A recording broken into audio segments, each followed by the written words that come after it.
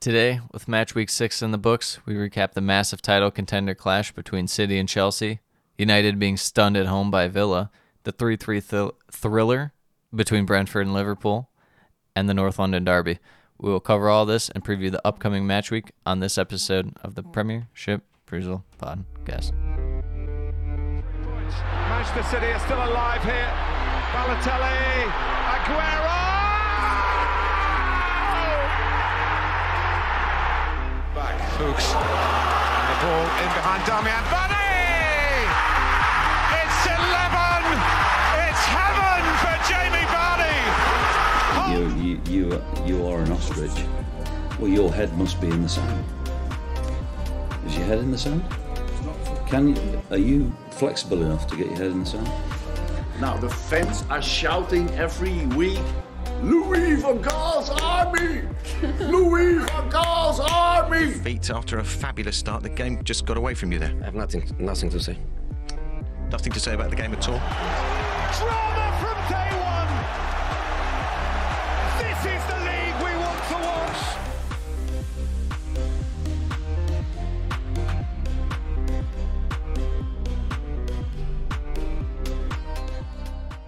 Right into it. Right We're back into again it. for another week.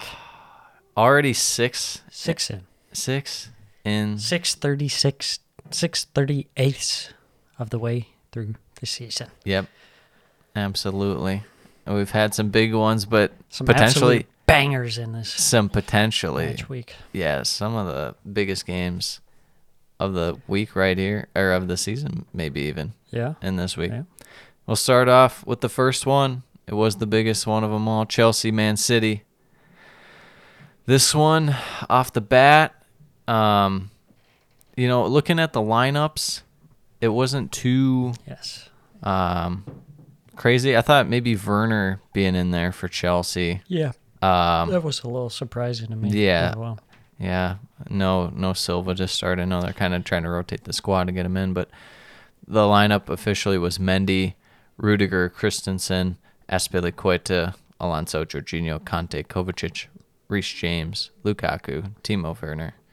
As far as City's concerned, it was Ederson, Walker, Diaz, Laporte, Cancelo, De Bruyne, Rodri, Silva, with Grealish, Foden, and Jesus. Scary lineup. It truly is. Jackie Grealish, Kevin De Bruyne. There's playmaking all over. Yeah. All over in this one.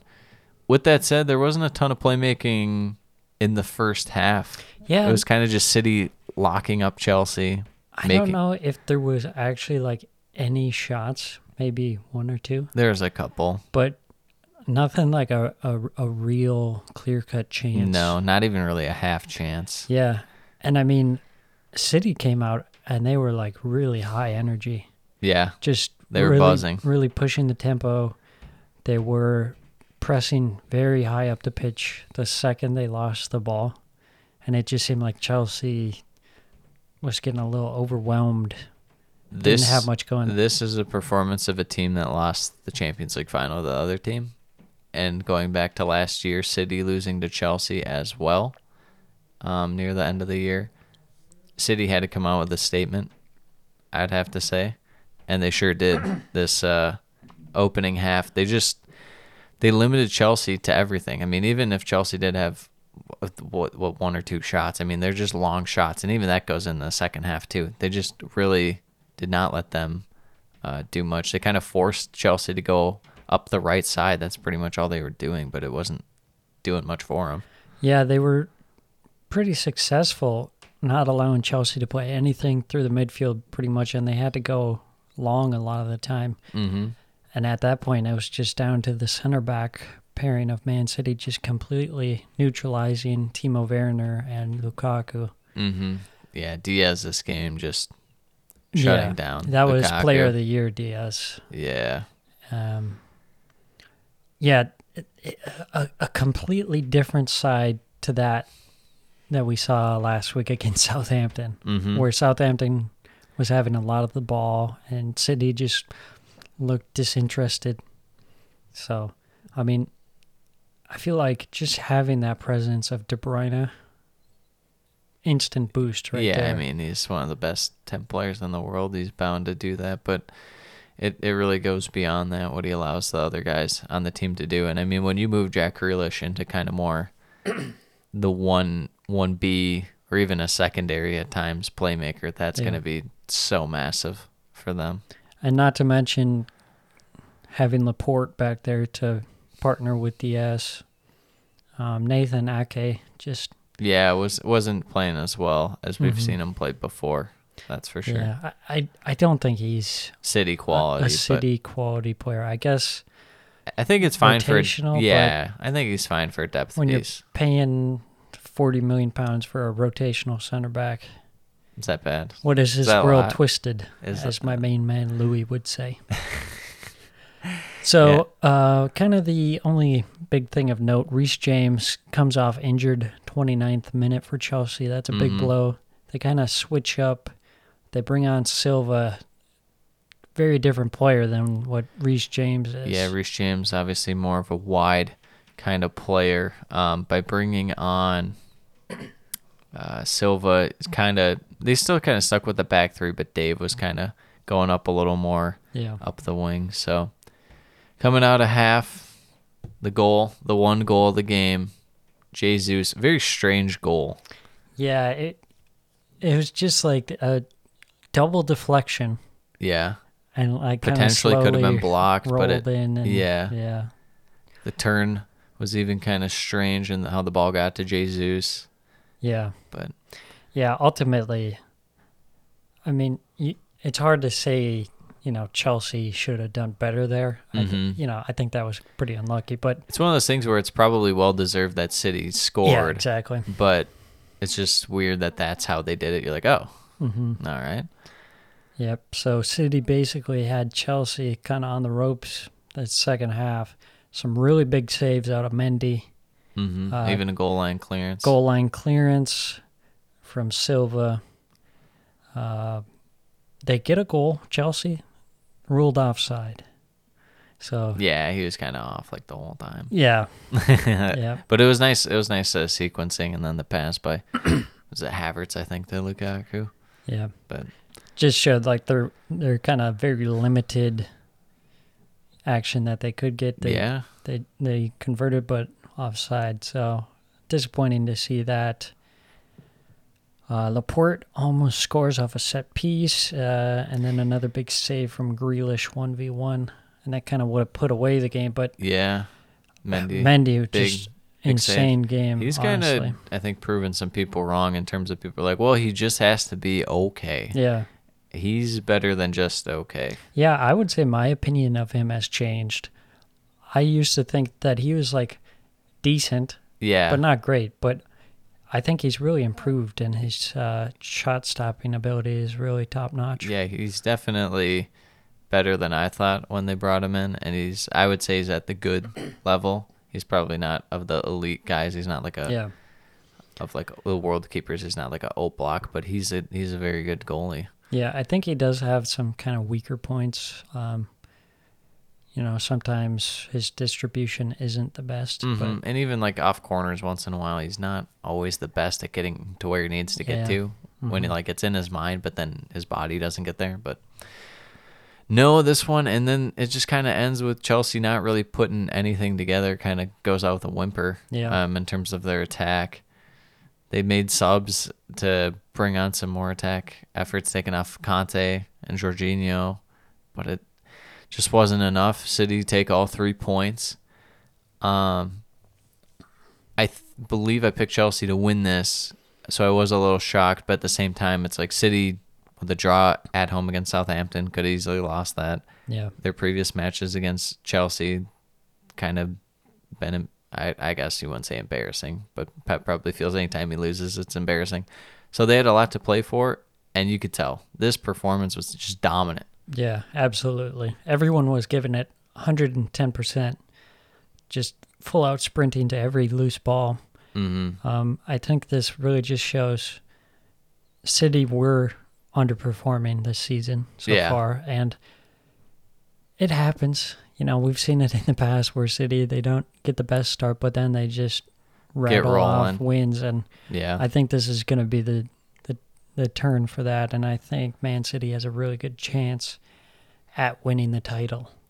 I think for Chelsea, it's pretty disappointing because you've had a great start to the season. Yeah. You're at the bridge. This was your big test.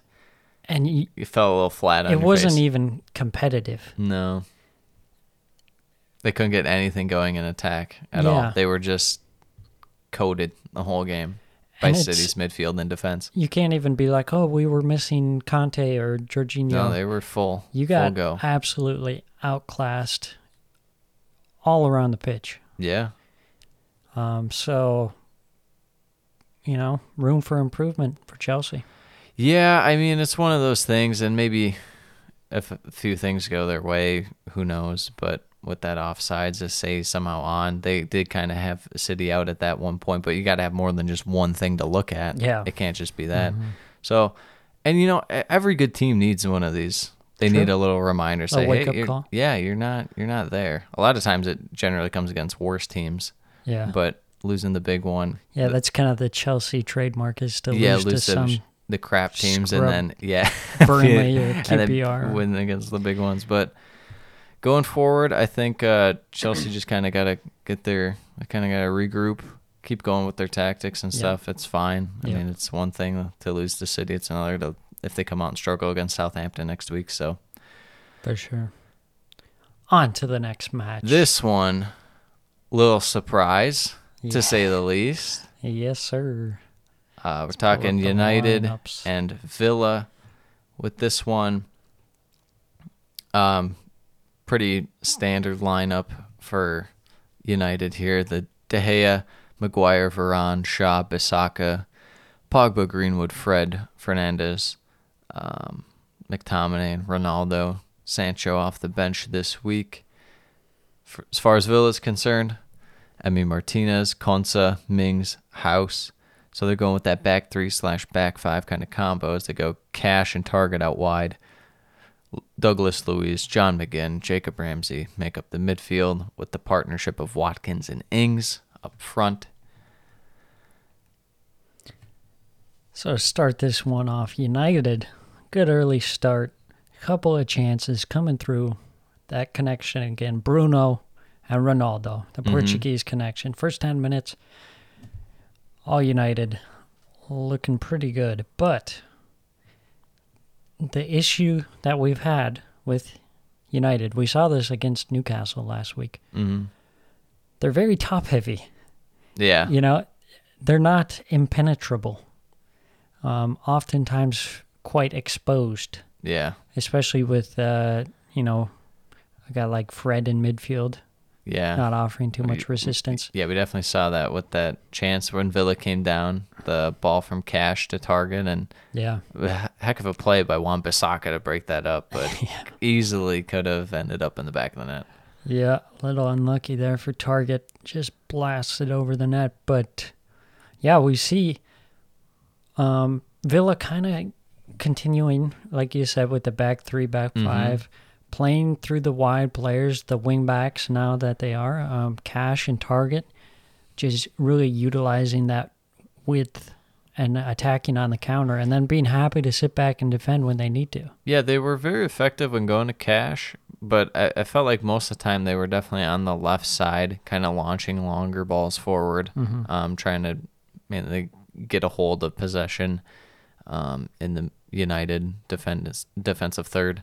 I just thought from the off and throughout the whole game, United, with how many chances they created, and they weren't bad chances, but they kind of settled, it felt like. Wouldn't you say? It felt like a lot of shots from the edges of the box. Yeah. Or angles that weren't going to go in. Yeah, that's the thing kind of from last season.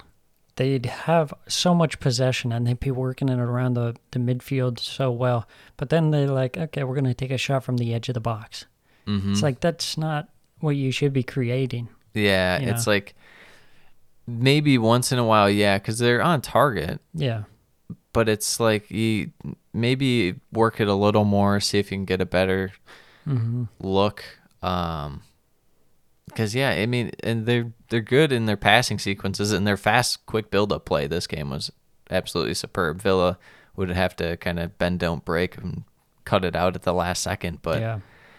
I mean, even their individual skill that they had, like when guys were just on the ball, it was superb, but it just felt like they could have went a little further with their chances, and they didn't take one, clearly. Yeah, for sure.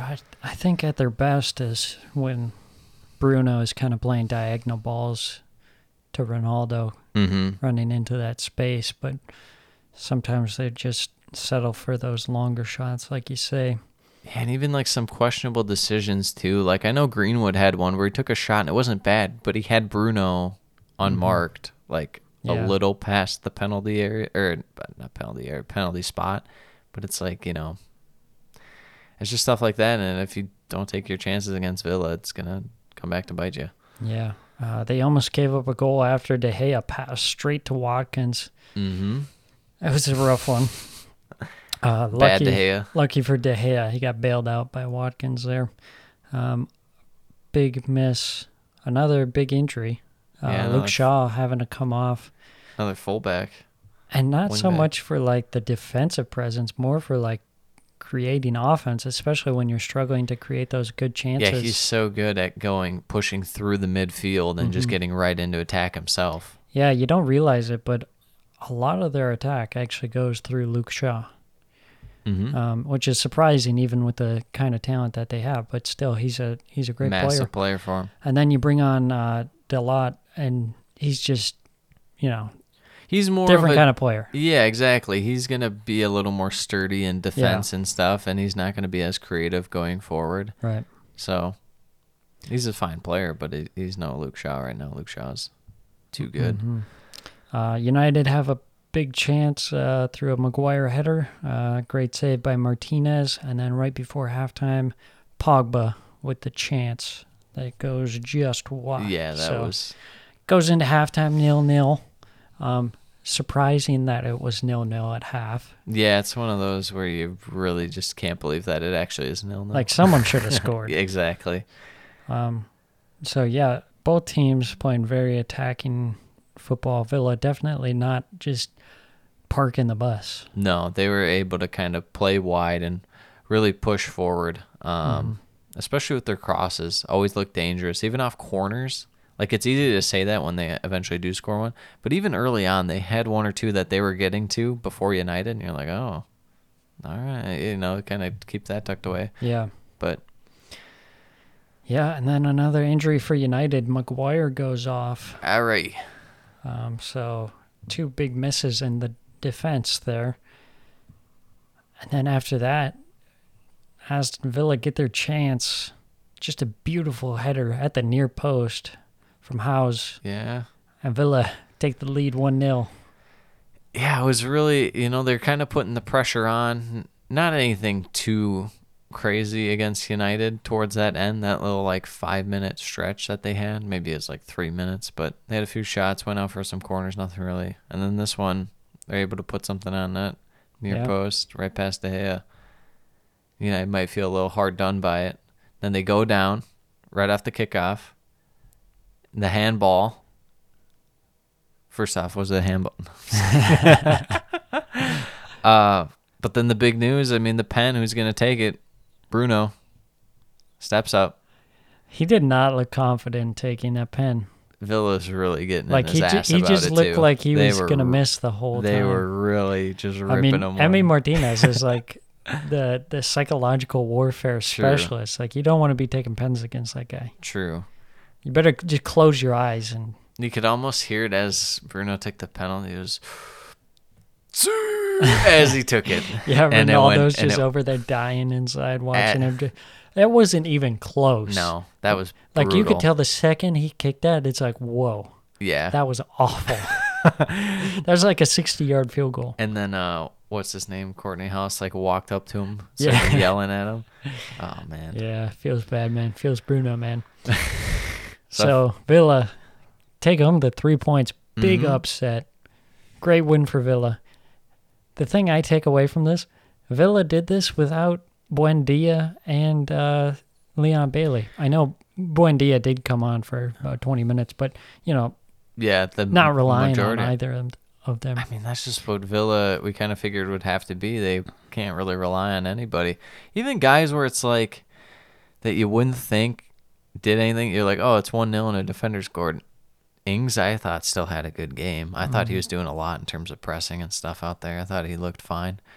Now Villa just really, really special. Their midfield right now with McGinn and Louise especially, both those guys are really clicking. Yeah, they got a tough job, but they do a great job. I mean, McGinn is all over the place. Yeah. Crazy. He is. So, massive ups, Villa. I'm already wrong in that call from the international break where I said they'd take a step back. Clearly getting this one win is already debunked it. So yeah, they're showing us that they don't need Jack Grealish. As far as United going forward, I don't even know. Like, does beating up on another like lowly kind of team do anything for you, or are they gonna have to come out this next game against Everton and they'll prove it? They'll have to prove it because Everton have been a solid defensive unit so far, minus the Villa game. The thing about United for me is they need to find a better balance. It's just too unbalanced, way too much attacking. And way too much defense and not enough midfield presence. You need a better midfield presence, which is tough because you don't have very good midfielders. Yeah. They're either good at attack or defense, but in this case, no one's really good at defense. Pogba's going to be getting forward. McTominay is a good defender, but, when it's just he'll still be going forward anyways. Yeah, he still pushes up kind of towards the edge of the box as well. How bad is Van de Beek that he can't get in this squad? I mean, he's not super defensive minded either. He's more of just like an 8 in general, but how can he not at least get some run in the squad over like Fred and Matic? Because I don't even go, what is the point of like Matic? I mean, nah, nothing. He doesn't do anything. Even when I'm watching him against Newcastle, he's conceding goals because Newcastle are sprinting past him. And I'll be interested to see as well. We saw Jadon Sancho on the bench for this one. Rashford comes back. You got Rashford, Sancho, Greenwood, Ronaldo, Bruno, and you gotta somehow balance it out and try and get guys minutes, because I think no matter what, someone's not going to be happy. Yeah. I mean, for sure, Martial is probably on the way out. Yeah, he doesn't really have much of a claim. He kind of just feels like the guy that's going to be on the bench or playing in like the Carabao Cup and stuff. So. And Sancho, he just hasn't played well. I don't know what to tell you. I mean, people are kind of coping for him in terms of like, oh, it's a matter of tactics and stuff. It's like, really? Yeah. He just hasn't looked good. He hasn't looked, like I said the whole time, whenever you watch him, he doesn't look like he has any chemistry or like connection with any of his teammates. He's on like another he's sphere. Like going solo. Yeah, he's on a different sphere from the rest of his team, like in terms of what they're trying to do. Dribble through. So anyways, next match, we got a very special match. Everton versus Norwich. I say it's very special because one of my predictions from last week came true. Hank doubted me, but it's true. I am the Everton prophet.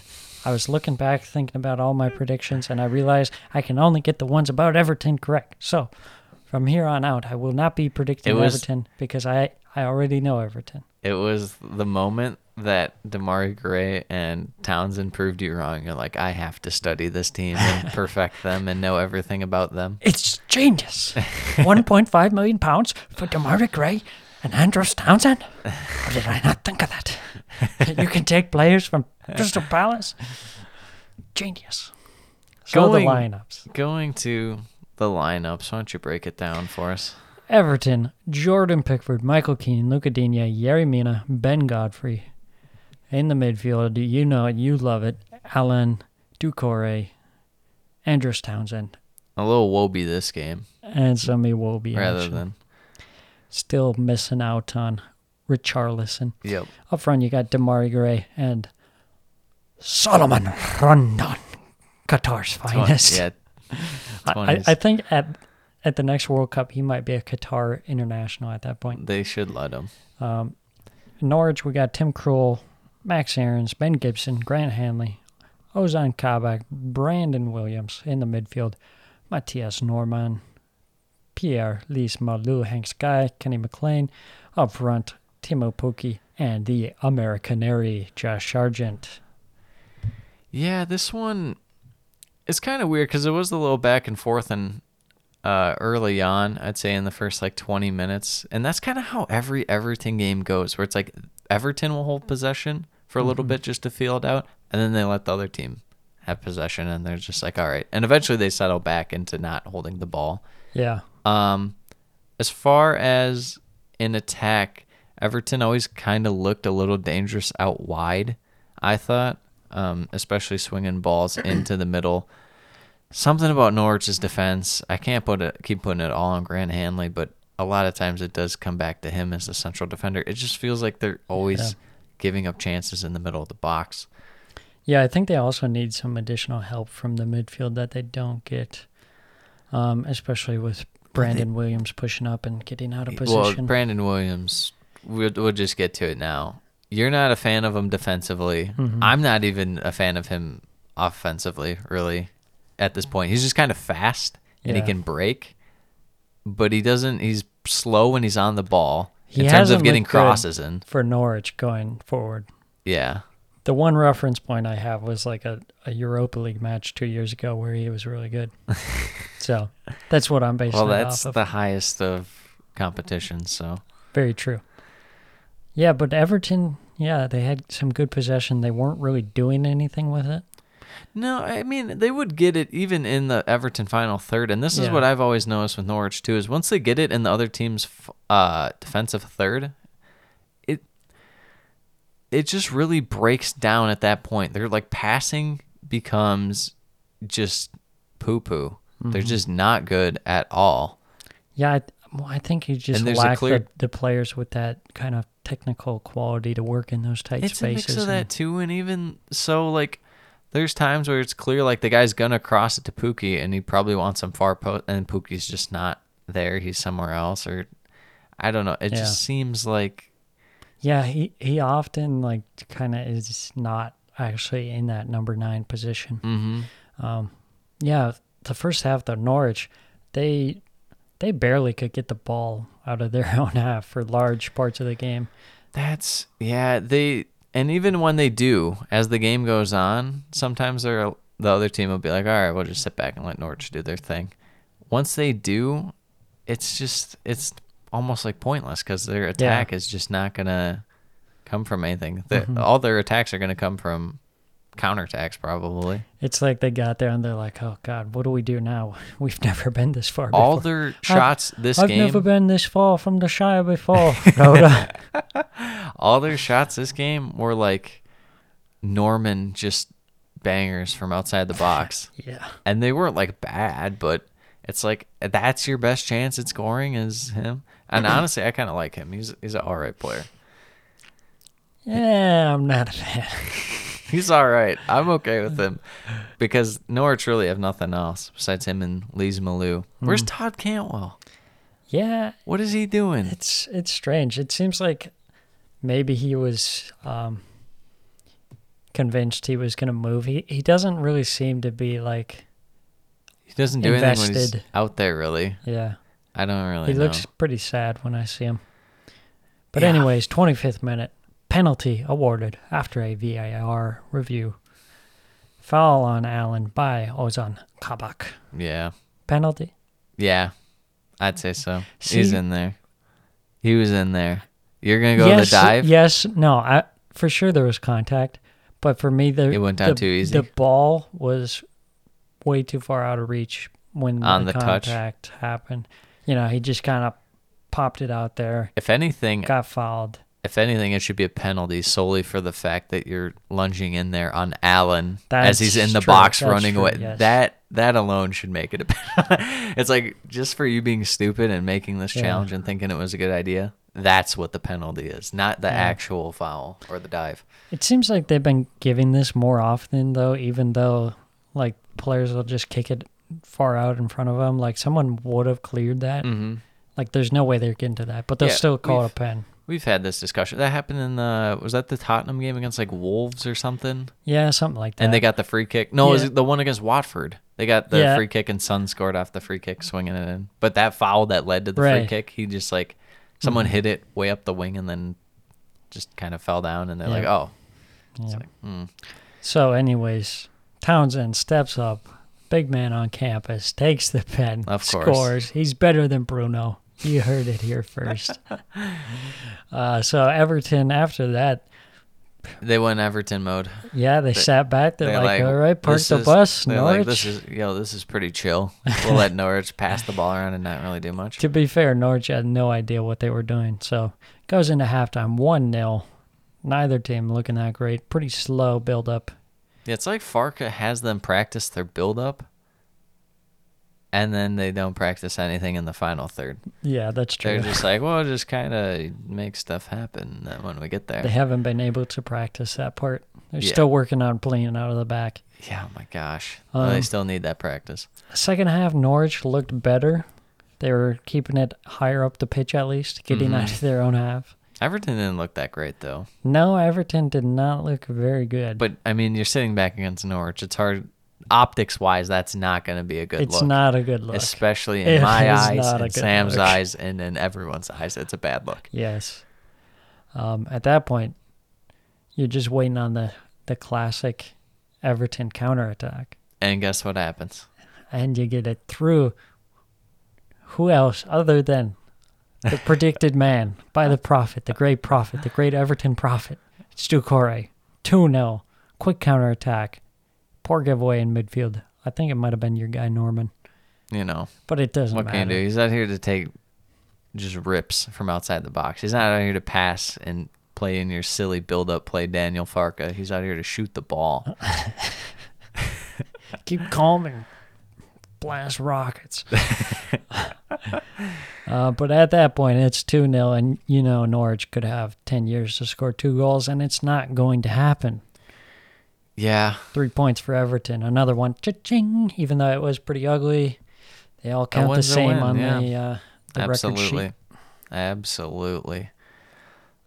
So going forward, as far as Everton, is there really anything to take away from this game? I don't think you really can. I mean, the fact that they won with Solomon Rondon in the starting lineup is pretty incredible. It was probably more of a grind of a game than they really needed it to be, but What are you going to do? As you far know, as that's kind of what they've been doing this season. It seems like this season they're like, okay, we've spent some crazy money in the past few seasons. yeah. We're going to bring in Rafa.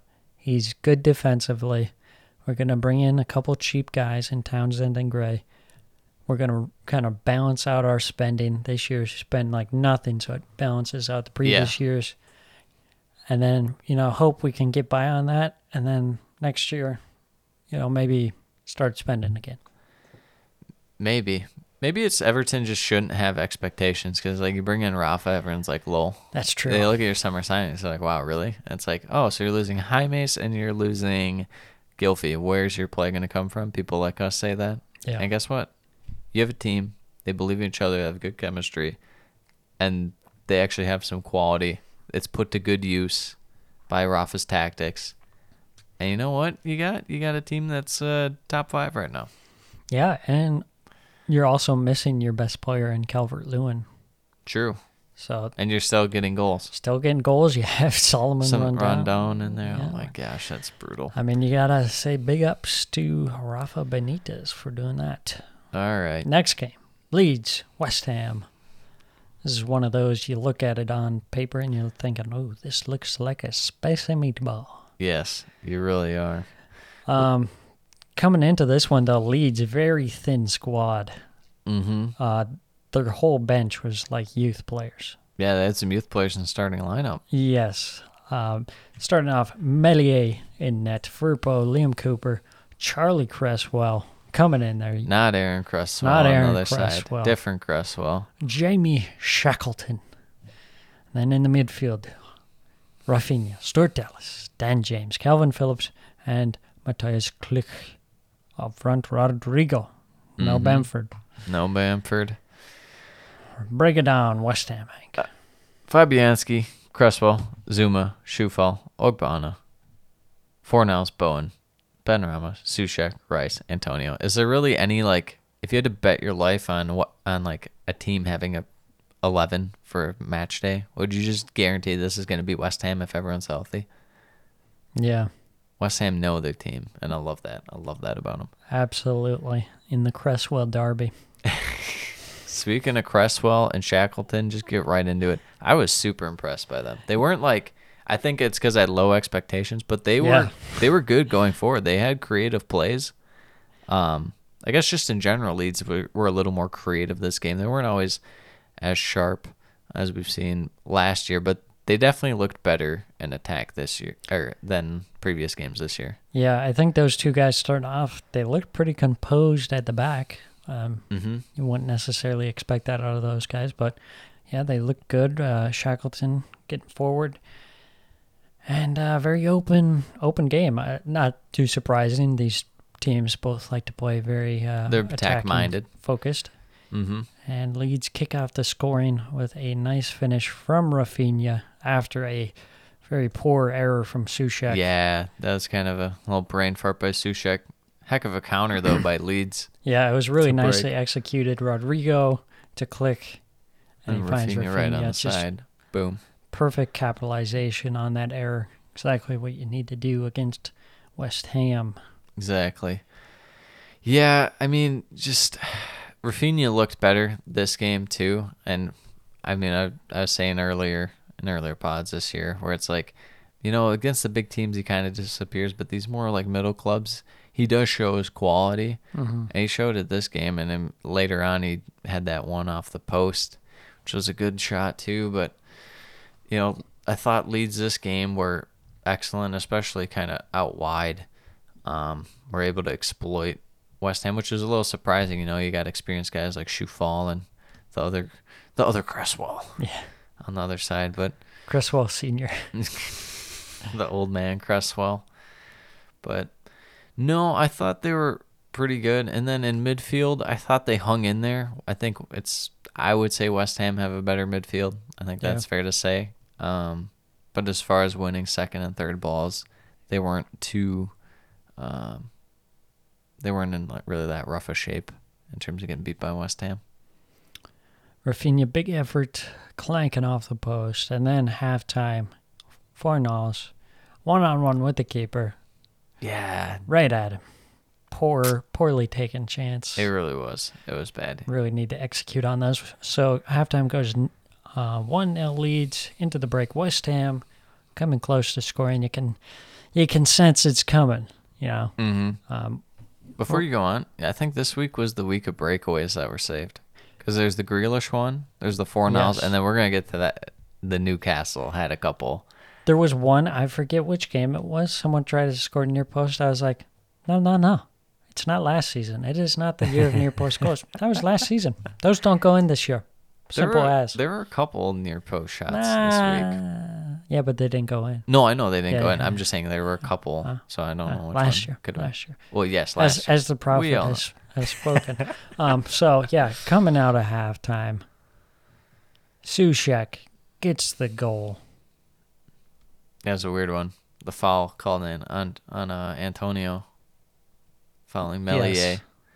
It was very strange, yeah. Yeah, I would have to say it's a foul, but I would say that too. Yeah. It was kind of weird, especially because like the ref didn't feel obligated to call it. Mm-hmm. And then they reviewed it, said it was fine. And then he was like watching replays, and the Leeds fans were like cheering for him to give him a yellow. And it was like, could this go from like a goal and then it's like not called to it's gonna be a yellow, and then it was called a yellow. Yeah. So that was just strange. Tournaments, West Ham. I'm not really sure that's how you want to referee that situation. That's the only way to do it, based off emotions. Forget who was reffing this game, but yeah, that was a little bad luck for Leeds there to go down. So Kevin Friend, okay. Your good old pal, Kevin Friend. And then, but West Ham get the goal. They get the goal. Jared Bowen.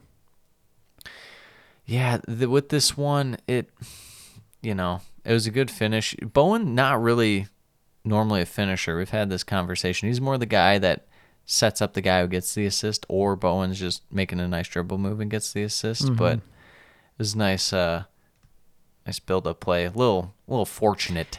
Yeah, this is fortunate, like the week of deflected goals for some reason. I don't know why. Maybe it's the season of deflected goals. We don't know. It might be. But it was like Firpo like leaning into kind of like heading it, but it went backwards. It was unlucky. Just strange. And then 90th minute, West Ham take the lead through Antonio, beat Shackleton. Wonderful ball from Declan Rice. You got to say, Leeds, this one really hurts because you were so close to getting that point, especially with a thin squad. A point to West Ham. Yeah, you take that. Yeah, but absolutely. With the way things are going for Leeds, but then they blow it. You blow it. Yeah, Antonio. He's just too hot right now. Yeah. Too hot indeed. Anything as far as going forward for West Ham? I think this is massive. You could see how much it meant to him to get that 90th minute winner. Moyes was ecstatic. Yeah, they keep on rolling. Even at, it wasn't the easiest game. No. Leeds provided a test. Yeah, I mean, West Ham created over 20 shots, and I want to say like 5 or 6 of them were on target, but it wasn't really resulting in the best chances for them. So they definitely had to work for it. Leeds actually put in a defensive shift this game, I thought. It was one of those games where you're trying to score, but it seems like nothing's going to go in. Mm-hmm. They ground out that game, though, and got the 3 points. Something to build off of for Leeds real quick, or no? Yeah, I would say so. When you come in, you have a pretty good performance with still missing Bamford and stuff. Such a thin squad, and you having some young guys step up. You say, okay, that was a tough game. Like, they probably had that one written off as a loss anyways. So maybe... I don't know. I think the idea of bringing in these young guys is really something that maybe Bielsa should look at a little more, because it provided a spark for sure. You don't want to become over-reliant on youth guys, but... Then you become Arsenal. Yeah, pretty much. But no, I think Leeds going forward, they got a big match this week, potential to win that. So moving on. Leicester Burnley. Leicester versus Sam's Burnley. favorite match of the week. Oh, you love a cheeky Burnley. This one, just right off the bat, was a lot more open. Oh, lineups. Yes, sir. Just unorganized by both of us on that one. Schmeichel, Soyuncu, Bertrand, again. Pereira and Vestergaard, along with Tielemans and Ndidi. Soumare getting another start. Barnes, Vardy, Lookman in there. I said they should drop Madison. As far as Burnley goes, Pope, Lowton, Taylor, Tarkovsky, me, Brownhill, McNeil, Westwood, Cornet getting a start, Chris Wood, and Mati Vidra also in there. Yeah, the thing to note being that Cornet coming in, kind of pushing out McNeil onto the right side from his favored left-hand side. So, getting into this game, Leicester. I just want to say right off the bat, it was way more open than I thought it would be. Yes. For whatever reason. Like, it was so open that Vestergaard had to commit a foul to stop Burnley's kind of little mini counterattack, and he got a yellow. Like, I couldn't believe it. Yeah, Leicester started out strong, 10 minutes of pressure coming in, but then Burnley do what Burnley do, causing some chaos. They win a corner. Ashley Westwood. Vardy was just so desperate to score that he had to score on his own net. Into the near post. Jamie Vardy. Another one of these flicked on own goals. We saw Luca Digne have one as well. Could be the year of near post flick on own goals. I mean, who knows? So that's tough when you're Leicester. I mean, they've been struggling, and then that happens. Against a team that you thought you could for sure build off of. Now it completely puts you on a different track for the rest of the game. With that said, there's an answer. Probably, I guess, 37th minute, so it was a little later. But Vardy's goal from Tielemans. I thought Tielemans had a great week this week. This is probably the best he's looked all season. Maybe a little left to be desired in terms of his defensive effort and whatnot. He wasn't the best. You always kind of want a well-balanced game out of him. But in attack, he was distributing the ball very well, I thought. Yeah, he was getting it into Vardy just like the ideal situation is Jamie Vardy running off the shoulders of the center backs, getting in behind, having a one-on-one with the keeper. And puts it away. He puts it away very nicely, 1-1. But Leicester's defense rears their ugly head yet again. yes, they do. Burnley get the response. Cornier with a beautiful smack of a volley. This is the best I've seen Vidra ever play. Like, not even, bar none. Like, I know he had that great year for Watford in the Championship, like, in 2013. But this is, like, he has never shown me anything at any time in his Premier League career. And he actually, like, was doing stuff this game, putting pressure on Leicester. Gets the assist on this one, far post to Cornet. And then Cornet has another one before half. Could have easily scored again. Could have been 3-1. Yeah, absolutely. But unluckily, goes down injured, pulls up possible hamstring. Burnley fans are booing him already. That's a tough one to see. This guy comes on, makes his start, scores an absolute banger of a goal, and pulls up injured and has to come off. Mm-hmm. So halftime, Burnley take the lead, 2-1, and then coming out of halftime. Yeah, I mean, Leicester making their changes, bringing on a little more attack-minded players in Iheanacho and Maddison. I think they even took off Pereira, which, he's pretty good going forward. He didn't really have it this game, and they were really getting exposed in defense. So, I don't mind the Castagna substitution there. But 85th minute, took him a while. Vardy from Iheanacho. We've been saying Iheanacho's name for how long? Yes, I don't know what Brendan Rodgers is thinking. How bad does it have to get before you start him, actually? I don't know. You tell me. But they go 2-2 off a well-worked play. Your guy Chris Wood. Chris almost Wood had it. almost gets the game winner just a half yard offside. They celebrate, and then is ruled offside. Sad times at the Turf Moor. But they get a point from You take Burnley. that if you're Burnley. If you're don't Leicester, take that you're if you're like, Leicester. oh my God. Yeah, you're already ripping Pain. you're ripping your hair and your eyes out. 2-2. Burnley, something to build off of here, especially with the attack. They kind of look like they could do some stuff. Yep. Going forward, try and implement that. I don't know, Leicester's defense right now.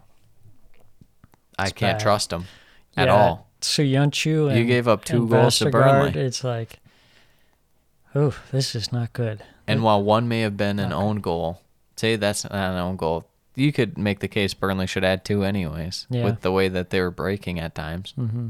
So, yeah, easily could have had Leicester's another defense, one. I don't know what they do. Maybe they just back 3, but it's like They don't have anyone. You just have Bertrand as like another center back somehow rather than be a wide player. I don't know what they do. They have to do something. This tactics of this back 4 is just nothing's going for it. They have to change something.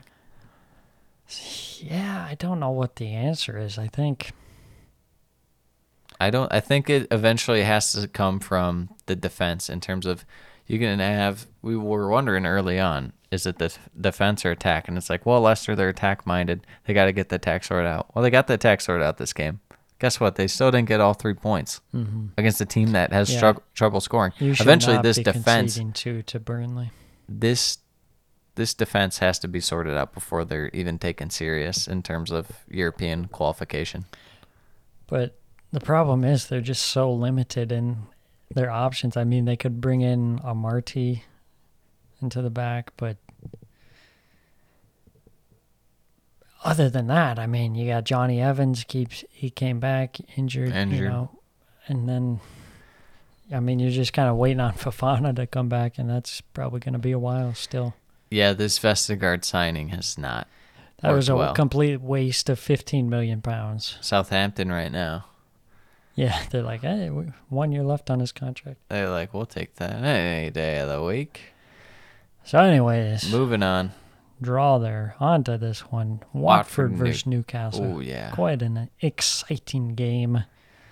You know what it would be, and it's my rule. It's my rule of two bad teams that are attack-minded. Going to be a great game to watch. It's going to be just chaos. Just going to be a great game to watch. As far as the lineups, Watford, the home side, Ben Foster getting another start with Bachmann out. Danny Rose, Trustek Kong, Craig Cathcart, Femenia, Cleves, Sissoko, Ismail Yassar, Manuel Dennis, Kuchka, and Josh King. Shout out to cycling goalkeeper. Carl Darlow, Kieran Clark, Matt Ritchie, Federico Fernandez, Javi Menquillo back in there for Newcastle, Joe Linton, Hayden, Paraguay's finest, Miguel Almiron, Joseph Willock, Sean Longstaff, and ASM. Little different look from Newcastle as they switch from the 5 at the back to the 4 at the back, trying to rock the 5 in the midfield, get a little more possession going against Watford. You don't really need 5 defenders, you would think, against them getting a 48 Watford possession in this game is about all you're going to ask out of Newcastle. That is true. That's like 70% for them. Yeah. Well, my thing to watch in this game coming in off last week's pod was which midfield can at least look tolerable. And honestly, they were both so poor at times that you would be like, oh, that Newcastle's looking fine. It's like, no, it's just Watford are playing bad. And you're like, oh, Watford's looking all right at this time. No, it's just Newcastle's playing bad. Yeah, they're not good. Game starts off, first 20 minutes, a lot of fouls. Yeah. A couple yellow cards thrown out. Not much in there's terms a lot of attacking quality play. Incomplete dribbles from Newcastle, wide passes and long passes from Watford. Yep. But yeah, I'd say as the game went on, a little more counterattack play from both sides. But first goal, Mr. Longstaff. Ooh, I was watching this one live. I was watching this game live. I saw that. Oh my God, Longstaff with the long shot. Little assist from St. Maximin. You could tell it was coming though. He popped off a couple shots just before that, and they were coming close. You're like, okay, you better watch this guy. Yeah, he's feeling it. I'm a big Longstaff guy. I'm more of a short staff kind of guy. Ayo. Ayo. But 1-0 for Newcastle. Watford still not a ton going on for him, and then Newcastle had that chance. They caught Watford out, and St. Maximin pretty much had a one-on-one with the keep. Dangled Foster. I forget which defender got on the line, but there's a defender, and they all came crashing towards St. Maximin. He laid it off Longstaff, and he just completely missed. He just completely missed. What was that? It was too close. That was the problem.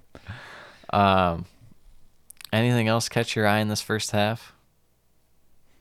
No. I mean, it was interesting to see Newcastle switch it up from the back 5. And at times it seemed like it was kind of working, but for the most part it was like, okay, this is still not very good. If they had like John Joe out there, yeah, maybe it would have been better. Because he can at least kind of spray the ball side to side and he's not completely limited going forward with it. Yeah. So I feel like that would have been better, but I agree. It didn't do much for me. 1-0 at half for Newcastle. Your guy, your Watford guy, Joao Pedro. Yeah, my guy. Every Joao is Sam's guy. Jesus Joao. Comes on. Highly anticipated debut for him this year. Him and Sarr, like the main guys for Watford. Yep. Joe Willock, just not in the form that he was last year. Shocking. Absolutely shocking. You're telling me Joe Willock, a youth player who's never done anything, who then scored 7 and 7, has reverted back to his doing nothing?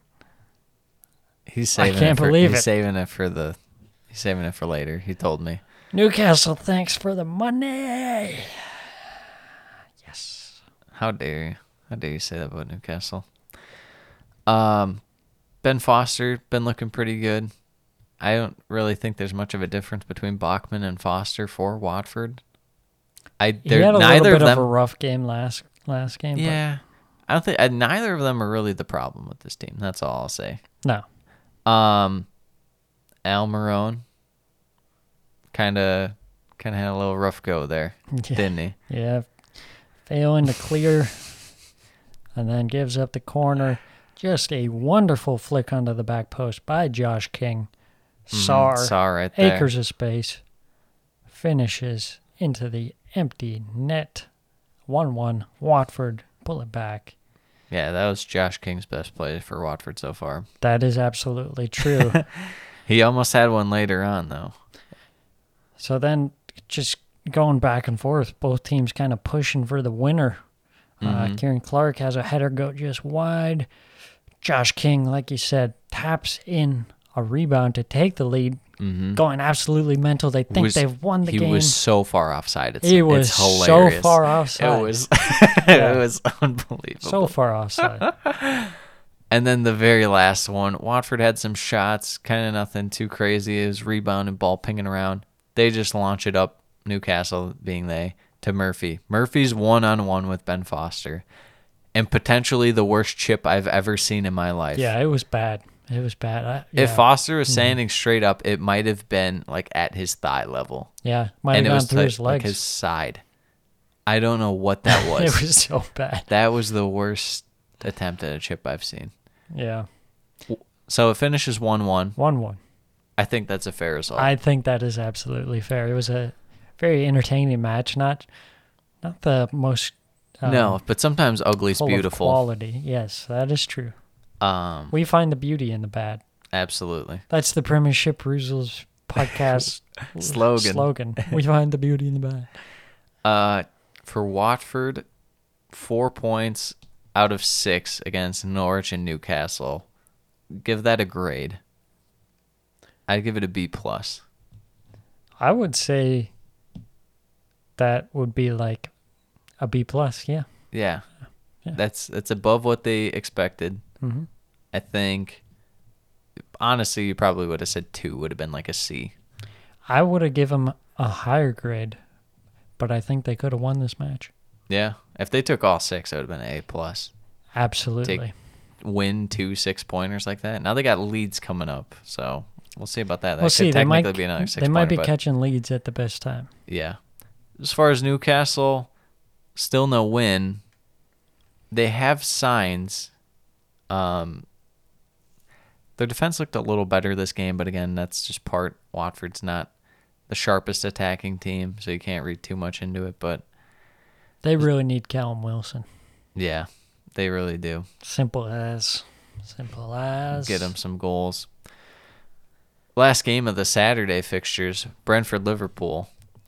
Absolute banger of a game. This was a fantastic game. Getting into the lineups, Brentford home team, David Raya in net, Ayer Pinnock and Janssen, that back three that we have come to know and love for Brentford. In the midfield, Onyeka, Rico Henry, Norgard, Canos, Vitaly Janelt, and up front, the dynamic duo of Ivan Toney and Brian Mbeumo. Are you waiting for people to apologize to Arsenal because people were clowning them that they lost to Brentford?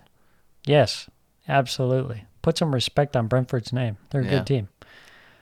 On the Liverpool side, Alisson in net, Virgil van Dijk paired up with Joel Matip, Robertson, and Alexander-Arnold back in the lineup. Was Konate hurt this game? He must have been. I didn't see anything about that, but let's see. He was on the bench, actually. So, yeah. Midfielders, you got Fabinho, Jordan Henderson, and Curtis Jones getting a start.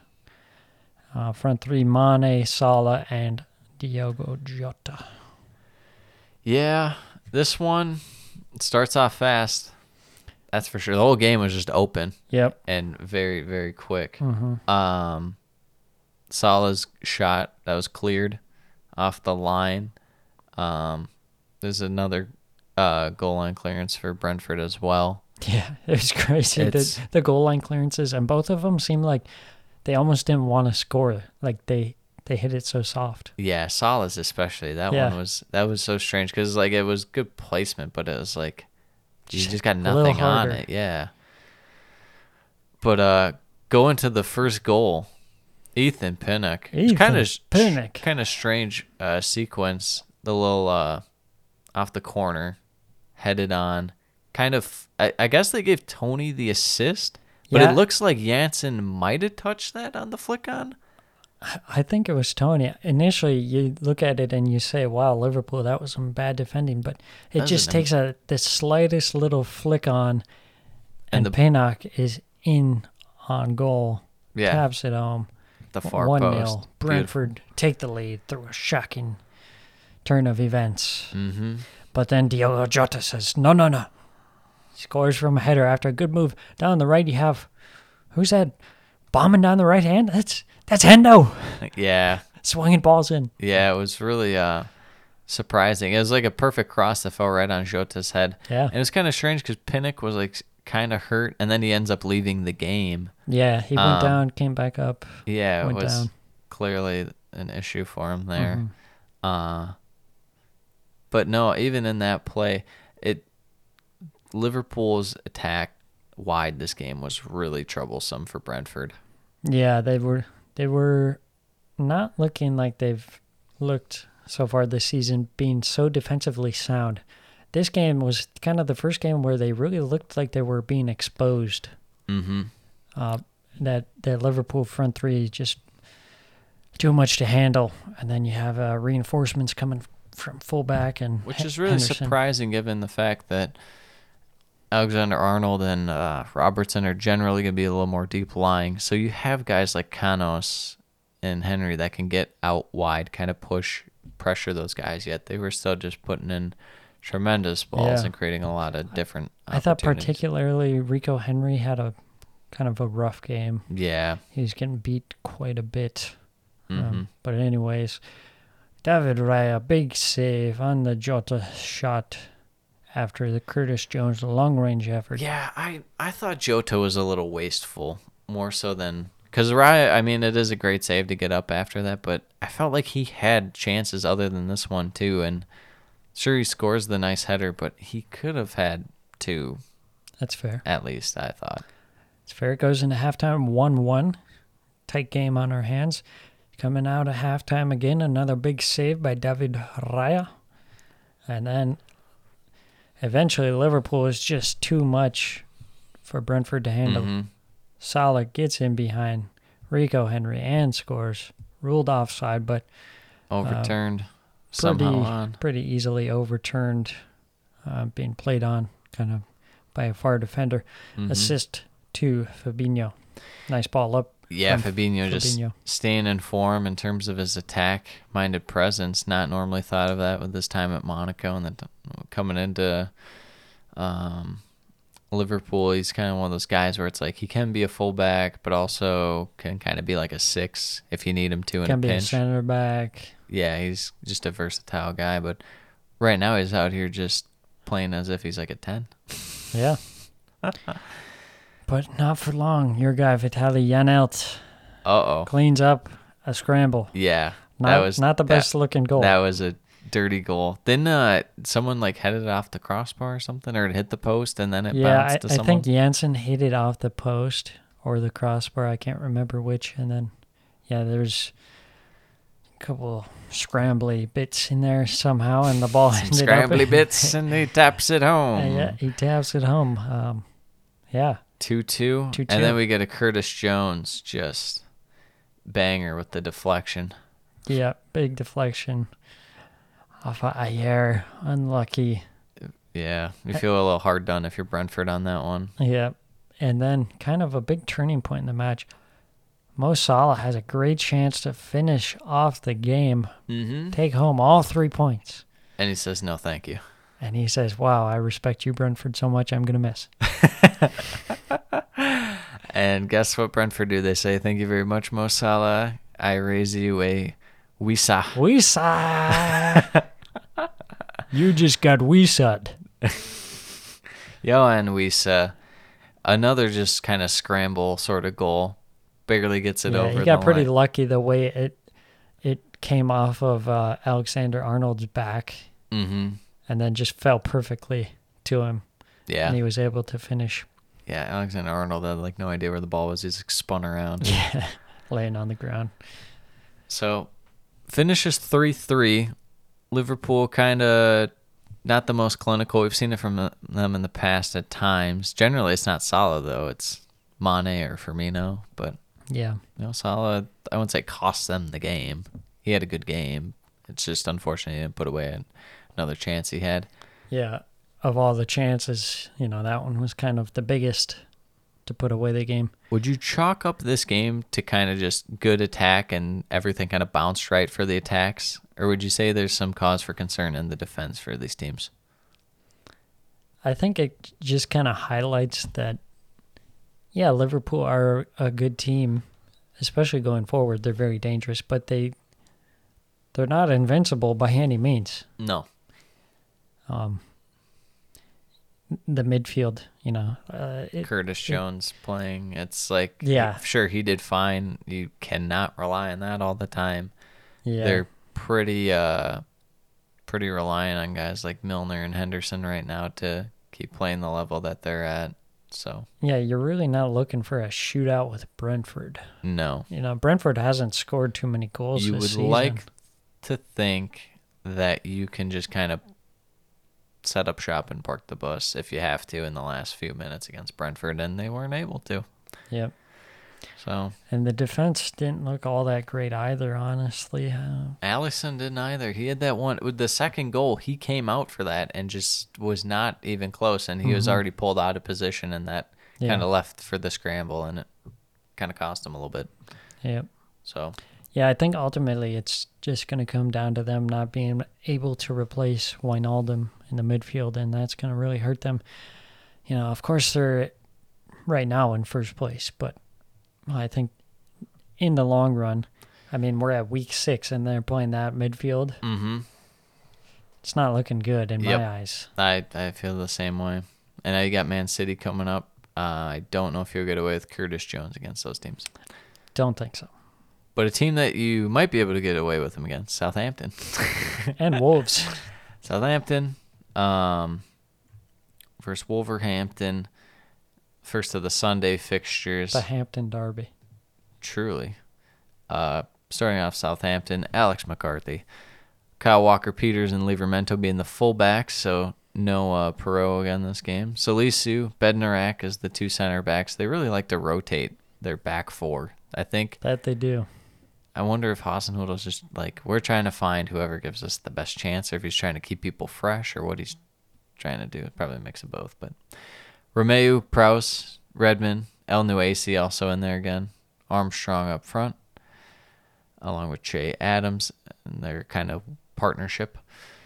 For Wolves, Jose Sa, Connor Cody, Max Killerman, Romain Saiz, Marcel, Semedo, Montinho, Den Donker, Raul Menez, Daniel Podence, and Huang Yi-chan. So a little bit different lineup for Wolves, bringing in Podence in there, Den Donker as well. Huang getting the start. Mm-hmm. Southampton, pretty standard, a little mix and match at the back. That's what they've been rocking with. That's what they like to do. Getting into this one, starts off with a great chance for Semedo. He's through on goal, but cannot convert the chance. What else is new with Wolves? But no, their wide play this game kind of got a little back on track. I thought Brentford, they were kind of stymied, forced wide, but then they couldn't even do anything when they were wide. Yeah, and it was surprising too without Traore in there. Yeah, no Traore in this one, but they were able to have good link-up play. They're just a little bit quicker than Southampton, I thought, in terms of their link-up play. A little sharper, too, just in general. A lot more edge to their game. Yeah, I think Southampton looked really bad. They were really sloppy in their passes. Wolves were decent at times, but they also had some poor moments as well. Oh, absolutely. Southampton getting more of the ball, but still not creating any chances. Nathan Redmond scores, but he's ruled offside. Goes into halftime, 0-0. Not a nice half of football. You didn't like that? It wasn't appealing to your eyes? Not too surprising, though, from these two teams who have been struggling so far this season. Second half, Southampton come out, get some more chances, defending well. Yeah, they looked a little better. And then all it took was one long ball from Jose Sa up to Jimenez, and Yes. Raul Jimenez's individual skill really taking on the defense of Southampton and walking Alex McCarthy. And how you like it, he's on the board for Wolves. Yeah, that was like Big an sign. angry goal. It really was. You could tell this game and last game he's been quite frustrated with his lack of goal scoring. So he got on the score sheet after a long time away with injury. Yeah, no, and I think that's massive for Wolves. Just to see one of your main attack guys, whether it's him or Traore, finally put one in, or even if you want to include Trincao or Chan in that, either way. To see one of your main guys that are going to be your catalyst going forward put one in, it's going to be massive. So Southampton, down a goal, they say, okay, we need a goal. We bring on reinforcements. We bring on Borja/Borja. We bring on Shane Long. Spent last half of the season on loan at Bournemouth in the championship. But anyways, they go front three, Borja, Shane Long, and still kept on Adam Armstrong. But it wasn't working. No, believe it or not, that Dookie trio wasn't working. Whoa, I'm offended. Your guy Borja, my guy Armstrong, and no one's guy anymore, Shane Long, because He used to be my guy back in 2016. Even before then, the Yeah. West Brom days. Yeah. Shane Long. So he was good for a goal. Yeah, Wolves, you would say good form, good shape to hold out the victory. Southampton weren't too inspiring in attack at all this game. So, but I mean, hey, they kept it up, I guess. So Yeah, Wolves, you'll take any points you can get at this point. yep. Been struggling Southampton.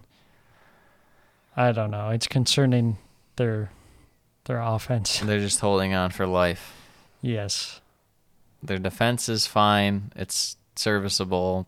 Their attack, if it's not Armstrong in, it's going to be rough. Their midfield is just so disappointing to me, and it's like all these people who are like, yeah, James Ward-Prowse, he's 50 million pounds, Aston Villa. It's like he doesn't do that much in terms of just in the He's regular a solid run of play. support. He's a solid support guy. He's not going to be your main guy. I think the perfect encapsule of this team is Oriol Romeu. It's like, I don't want to watch this guy. He's No one wants to trash. watch this guy. He's not very good. His stats might suggest some other things at different times, but I know what I know, and this is not good. So, 1-0 for Wolves. You're concerned about Southampton going forward. Anything about Wolves going forward? I'm still concerned about Wolves. They don't look very good, honestly, but I disagree. they got 3 points, you know. Yeah, They got Bruno Lage. that's all that matters. That's all you really need. Well, I guess we'll see. Yes. Moving Speaking on of people that aren't looking very good, to the Arsenal other- and Tottenham. the Wolves guy. Nuno. You look falling asleep on the podcast. You look like you're about to pass out after just that game. No, You're like, it was that Bruno. Southampton Wolves that did that me in. reminded you of wanting to fall asleep. Arsenal, Tottenham, big one. North London derby. You got a big smile on your face. We got the lineups before you start celebrating. Are you kidding me? 11 best friends for Arsenal, I'll tell you that. We got Aaron Ramsdale, Kieran Tierney, Ben White, Gabriel, Tomiyasu. In the midfield, Thomas Partey, Bukayo Saka, Martin Odegaard, Emil Smith-Rowe, and Granit Xhaka coming in after the red card suspension. Pierre-Emerick Aubameyang leading the line. For Tottenham, they have Hugo Lloris, Sergio Reguilon, Davison Sanchez, Eric Dyer, Tanganga. So kind of going back to that back four that they had earlier in the season. They kind of switched it up, had Romero come in, Tanganga, red card, Dyer injury. So that was kind of back to their standard. Then you have in the midfield, Højbjerg, Dele Alli, and Ndombele. And let me ask you, have you ever seen a more uninspiring midfield than this one right here? No, the answer is no. Up front, Harry Kane and Son and Lucas Moura getting a start. Yeah, this game again, I don't know. There's something with Everton games starting off. You know how it's going to start off. I feel the same way about Arsenal games. It's like the first 10 minutes is just going to be back and forth, where no one's really going to have a foothold in the game. Yeah. No, I just thought Arsenal this game came out so dominant in terms of their ability to play quick and counterattack. It looked like a completely different side. It looked so good. It looked so easy. Just too. stealing, even their defense in terms of like stealing the ball from Tottenham was just incredible. They immediately get the ball and then just work it down the field like so easily. They didn't even need the middle of the field because they were just the whole flanks were open, left and right. Were just always open.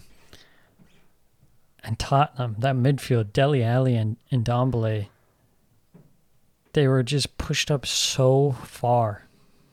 And then once they lose the ball, I mean, Arsenal has a free pass. Tanganga was nowhere to be found. Reguilon was nowhere to be found. Just so brutal. easy.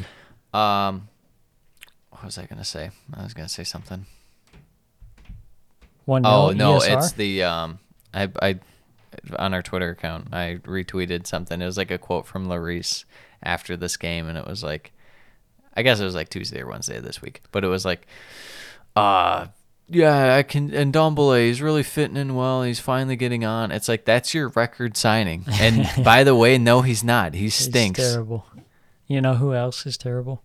Dele Alli. Why is this guy in the team week in, week out?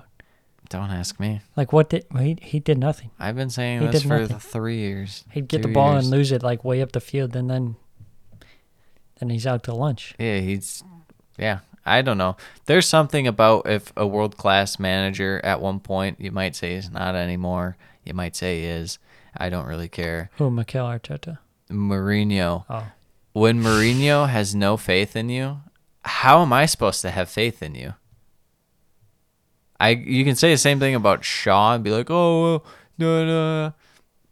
You know, Shaw fits a little better in different systems than Mourinho. Okay. And Mourinho's come out and said, how is Shaw not playing for United? He's their best player, stuff like that. He's completely contradicted himself. But still, if you can't play under Mourinho, how am I supposed to trust you? I don't know. So, no. So anyways, Arsenal open up the scoring through Emile Smith-Rowe. Saka down the right-hand flank. Lovely little ball into a streaking Emile Smith-Rowe. Lots of space. Sanchez looked good. He looked good this game. Out to lunch. Everyone on Tottenham out to lunch. No, they look good. Especially Harry Kane. That guy, his soul is in Manchester City, I'll tell you that. Yeah. Not too much longer. 2-0. Great run down the left-hand side. Smith-Rowe, that's kind of when he looks at his best, when he's just running down that left-hand side. The fact that it took him until week 6, Arsenal should be docked points for not playing this guy all the time. That's and true. Using him this 12. way.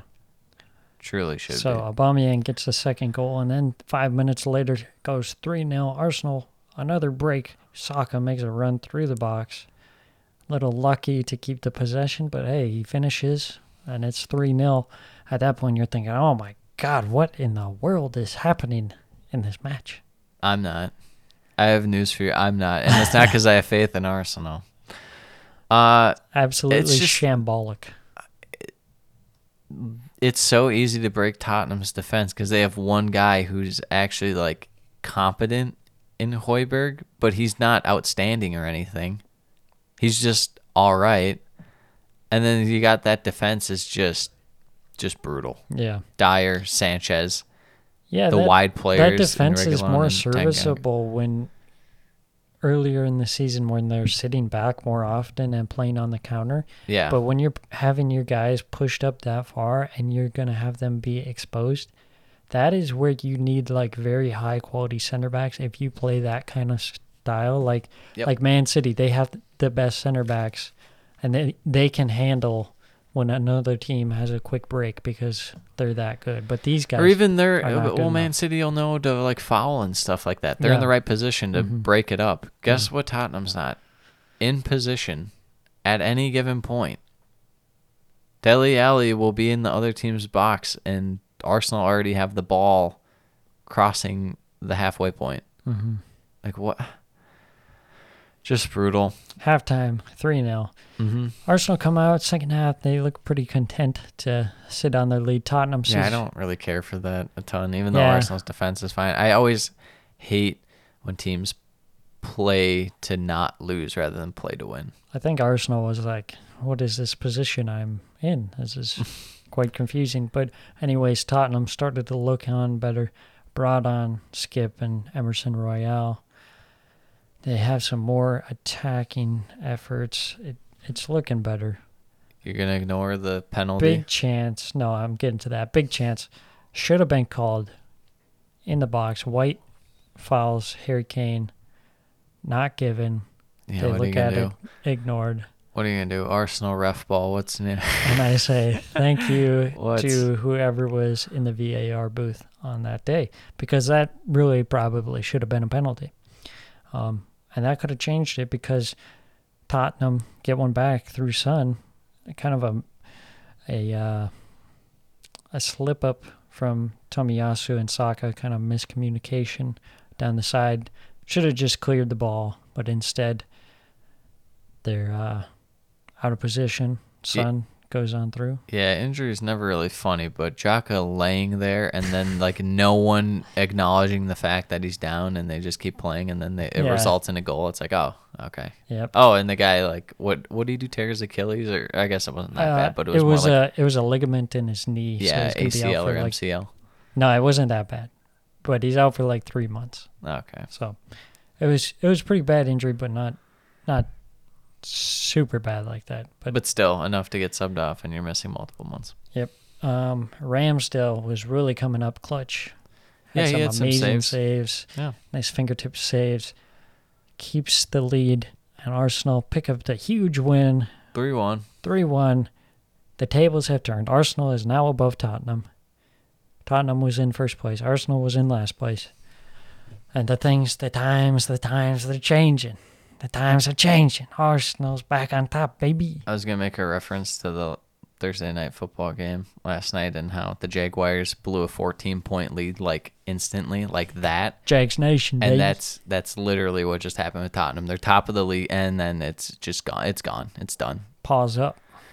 So with that game, anything to take away from Arsenal other than they should actually play with their pace and utilize their ability to potentially facilitate the ball well and maybe create better chances that way rather than horseshoe all the time? How about this? Ramsdale has been underrated. Even by me, I'll admit. Absolutely. I'll admit he's looked excellent so far this season. I think it's just a matter of he actually cares. I don't think Bernd Leno cares. Yeah, for sure. I think he's... You never really sensed that really outgoing passion for the club like Bernd Leno. Bernd Leno does have that. That's why he's willing to leave on a free. But I mean... No, yeah, I think Ramsdale, just by default, has to be better than Leno. Yeah. But I think the thing is that he looks sloppy at times with Sheffield and stuff, and it's like, oh, I don't think he's very good. At least that's what I thought, but Arsenal does have a pretty solid defense that they can put in front of him, and that'll help. Yeah. He never really had a great defense where the places he's been, so. Right. It's different when you're getting exposed all the time. You're more likely to look bad sometimes. But also, the thing I would say about Arsenal is it just feels different. Like, it feels like a fresh Arsenal team. Oh my, yeah. You got it. Let's hear it. You got it. Let's hear it. I'm just saying, like, the vibe around Arsenal is a lot less toxic than it has been, especially in the past couple of seasons. You have these guys that are there, and they seem like they don't care. Like, David Luiz. obviously, To David a Luiz big care. offender of this, Ozil, and that cloud that brought over the club. And then you have Mustafi, Well, he just stunk. Willian. Okay, Willian, that was all Arsenal's fault. Chelsea literally gave him to Arsenal. Arsenal's like, yeah, we'll take him. And it's like, no, you don't want this man. But you have such yeah, this that's fair. toxic atmosphere and this hatred towards some of the players by the fans. Now it seems like everyone is behind the team, really supports the team. You got these new guys coming in, great young players you're building up around. And of course, this isn't a team that's going to win the league, but it looks to be trending in the right I'm direction. going to give you an outsider's perspective right here. You had a bunch of older, washed-up guys that were no good. Absolutely. And had some ego mindset that they were still good. Compared to you have younger guys that are, even if they're marginally better, it's bound to just be 1,000 times better than the situation with those guys. So, I mean, it's hard to disagree with your point because it was just trash with the other guys. But, yeah, we'll see with this young core what they're going to do. This was probably Saka's best game, like, by far. He hasn't really done much since the Euros. They kind of haven't had games where the game script has gone well in terms of what they need out of Saka. I thought man of the match for me was Odegaard. I thought he was phenomenal this game in creating chances. I got to say, the Smith, he's my guy. I love that guy. He's good. And Aaron Ramsdale. I think Marty, with the stuff he was doing and creating chances, he created a lot more chances. It's just Smith Rowe's chances ended up in the back of the net. And I got to say, Ramsdale, I knew it was going to be a good sign when he was going absolutely nuts when we scored in the Carabao Cup. You're so That's hyped. passion. You're so That's hyped passion. that they beat this sad sack of a Tottenham Of team. course What is I am. Tottenham doing Absolutely now? What are they joyous. doing going forward? They play Villa next. Nuno out by Christmas. I wouldn't be shocked. And then they got to find If it goes bad enough, Big Sam to Tottenham. Oh, my God. I wouldn't rule it out. I give a 10% chance that it's Thanksgiving. Okay. I think it could It's get going that down bad. fast. Yeah. That's for sure. You know it's not going down fast? Crystal Palace and Brighton. I was going to say Wahoo. Palace. You know why? Because I don't think they're going to end up going down. I hope not. Let's get into it. Final game of the match week. It was a big one. Crystal Palace coming in. White, Joel Ward, Turk Mitchell, Gehi, Anderson, Milivojevic coming in on the midfield. MacArthur, Gallagher, Ayew, Zaha, and Edouard making his start for Crystal Palace. Brighton, on the other hand, has Sanchez, Bobby Sanchez, Lewis Dunk, Shane Duffy, my Sanchez. Bobby Sanchez.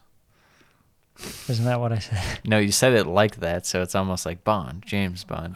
Sanchez, Bobby Sanchez. Yes, exactly. Lewis Dunk, Shane Duffy, my guy, Dan Byrne, Luke Cucurella. Cucurella, Pascal Gross, Adam Lallana, Joel I'm cuckoo Veltman. for Cucurella. Yes, I am too. No Basuma in the midfield. Mm-hmm. Big miss. Up front three, Neil Maupay, Leandro Trossard, and Lord Danny Welbeck. Yeah, right off the bat, with Basuma gone, you can see it with Brighton, but the fact that they got this result without him is saying a lot. But we'll get into the game here real quick. I wouldn't say open, but no team was able to really establish themselves, so it was kind of a lot of feeling out early on. Yeah. I would say Palace eventually kind of took hold of the game through the first 20, 25 minutes. Yeah. I thought that they did a good job of kind of stealing the ball from Brighton and pressing enough to where Brighton was kind of forced to just panic long ball at times. And eventually Brighton kind of kept doing it, and it worked eventually for them on the long ball. But, Yeah, I think that's an option that can work well for them. Given that left-hand side of Cucurella and Welbeck, it's kind of made for quick counterattacking play. Yeah. But yeah, I was impressed by Palace. They looked pretty good. I liked Milivojevic in the midfield as opposed to Koyate. I think he's just a little bit better of a passer, better for game I'd say just better management and ball winner too. controlling the game. Yeah. But yeah, Brighton did have a chance down the left-hand side. Like I said, Welbeck threw on goal. Great ball from Bobby Sanchez, but can't convert there.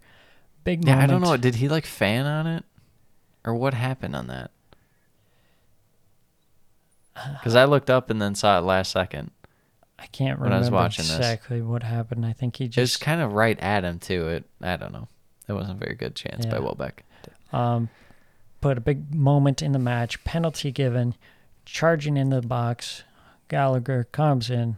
Trossard. What are you doing, Trossard? Why are you It's a meeting back of my there? two guys going right at each other. Yeah, Gallagher, so quick. So quick in those spaces. And Trossard, I don't know what he was doing. I don't even know what he's doing back there. Yeah, I didn't either. I was like, why is Trossard this far back? Zaha on the pen. The Wilf slots it to the left. Easy. Perfect pen. Easy as 1-0 right before half. Your guy Jordan Ayew, who kind of had an all right game, but then just completely threw that away by having a clear-cut chance and just so bad. Yeah, just So bad. So bad. Just had it. So bad. I can't put it into words. Very bad. Palace trying to hold on for the win, but Brighton. Yeah, Palace's defense this game looks so good in terms of they gave up chances, but I mean they rely on Guaita to do his stuff, and he was pretty good this game. I thought in the few times they relied on him, and Anderson and Guehi kind of had their moments where they're playing pretty well, but it's just a weird ball that kind of ended up with Brighton, and then just a perfect dink over the top to Maupay, and he's in. Yeah, he's in, and then a perfect chip.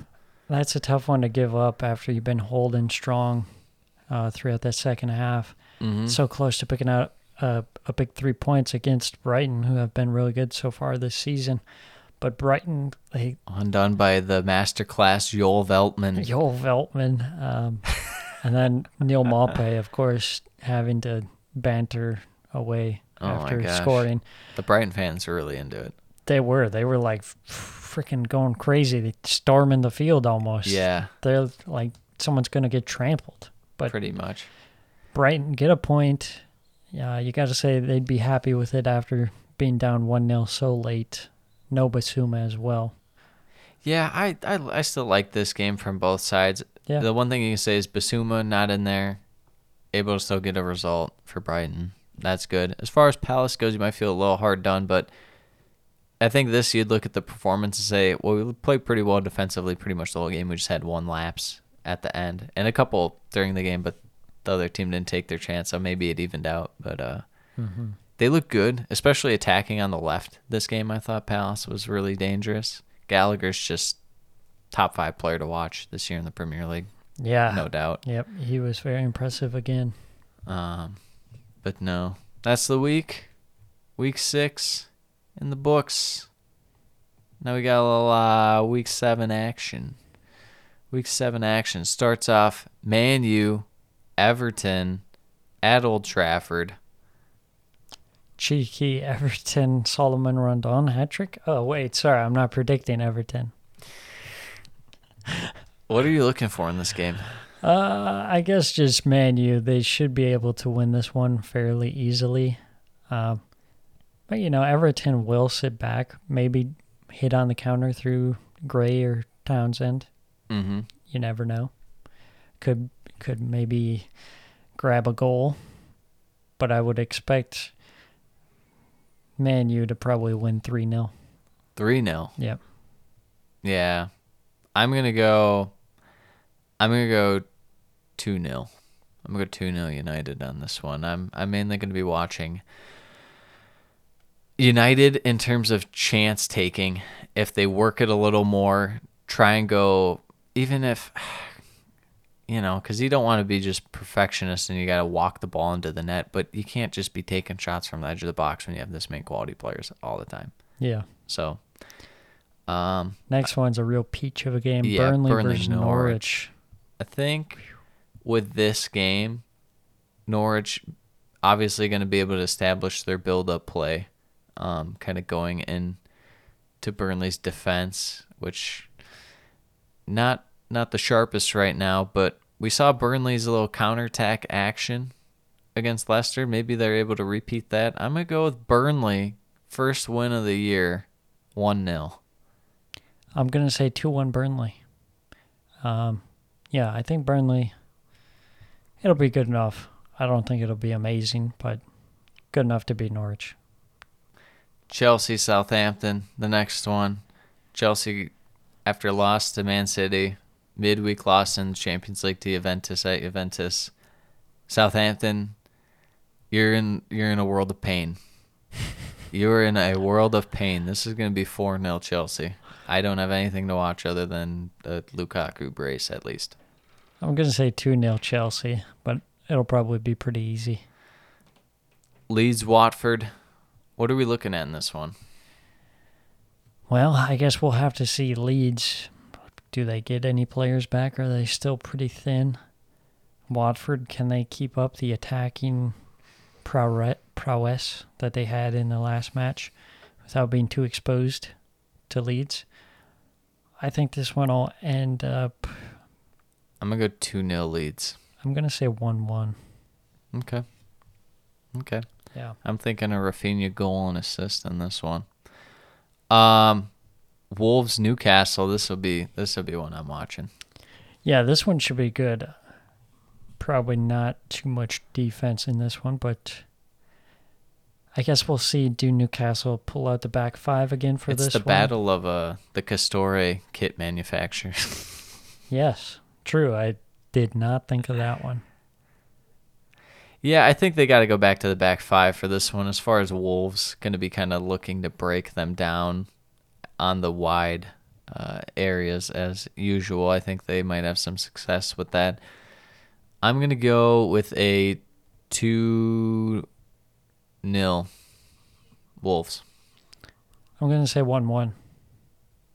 A lot of draws this week. Yeah, a lot of draws. Brighton, Arsenal at the Amex. Streaking Arsenal. The always succulent Brighton football. Just a juicy seagull. Yep. What are we looking at? I think this is a good test for Arsenal to see kind of where they're really at. You know, Tottenham looked pretty poor last week. If I knew that Arsenal are going to play quick and be open to counterattack football, in terms of open as in they're playing counterattack football, not like they're susceptible to it, I would probably go Arsenal 2-0, but I'm going to go with a 0-0. You know Neil Maupay is going to score in this one. I'm going to say 2-1 Arsenal. All right. Palace, Leicester. Palace, Leicester. I think Palace is going to win this one. It almost feels too obvious. Yeah, it does, which is concerning because at some point Leicester has to start winning games. You would think. Edouard and Zaha against that Leicester defense. And Gallagher, yeah. I'm going to go 2-1 Palace. I'm going to say 2-1 as well to Palace. Yeah, I like that. Tottenham, Villa. This one could be pretty rough, I think, for Tottenham. Yeah, I wonder if Tottenham just goes back to sitting back and they're like, okay, Villa, break us down. Well, they really should bring Oliver Skip back into the midfield. I think. I mean, it's not the most inspiring thing, but you should probably just quote that. Yeah. Quote that and put it on your wall. Dele Alli and Ndombele. That's more insulting than you could say anything about like Arsenal beating Tottenham so many times, how happy you are. You genuinely saying that they should bring Oliver Skip in. And you're not wrong. Dele Alli and Ndombele is like the most cursed midfield pairing that there's ever been in the history of the Premier League. Like, I can't think of one that could possibly be worse. There's too much going wrong here for me to not think Villa's going to get a 2-0 right here. I think it'll be easy 3-0. I think the counterattack Villa plays is just going to blow through Spurs. I don't know. I'm going to go 2-1. I'm going to change it 2-1 Villa. Who's going to score for Tottenham? Son. Yeah. Who else? Who else? West Ham, Brentford. This one. Savory. This one. Could be another 3-3. Yeah, I kind of want to see. Brentford's defense kind of, reel it in after that 3-3 action. Yeah.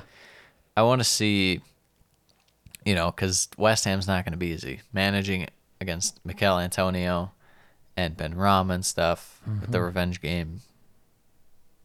Yep. I'm going to say this one is a 2-2 special. I'm going to say 3-2 West Ham. Wow. Yes. Liverpool, Man City, the big one. What are you looking for in this? Are we thinking which version of Man City are we watching? I think we're gonna get the slightly worse than the Chelsea game, City, but it's gonna be better than what we've seen from City other games this year. I think they'll still be on their form. I think 4-1. 4-1. Yep. I was gonna go with a 2-0 action. I think they're just gonna do the same thing in terms of shutting up shop, where they just suffocate Chelsea. They didn't even care in that Chelsea game about scoring in the first half. It just felt more like we're gonna demoralize you, and then it's just a matter of us getting a goal. Yep. Before we get to Sam's big prediction, we are cutting it back to Matchweek 6 for my team of the week. Are you ready? Yes. Jose Sa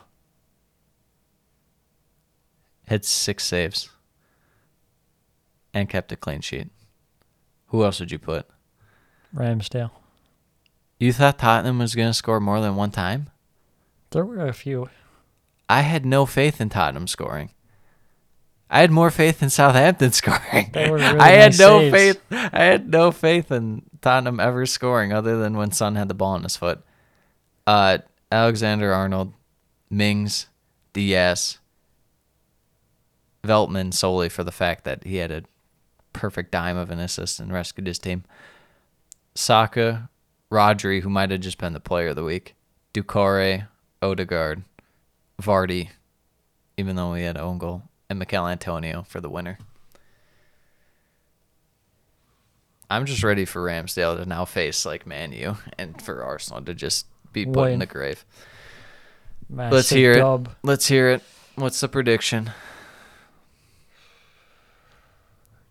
Jack Grealish scores a brace.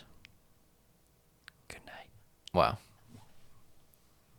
That is all for the Premiership Perusal Podcast. We'll see you next week. Outro music.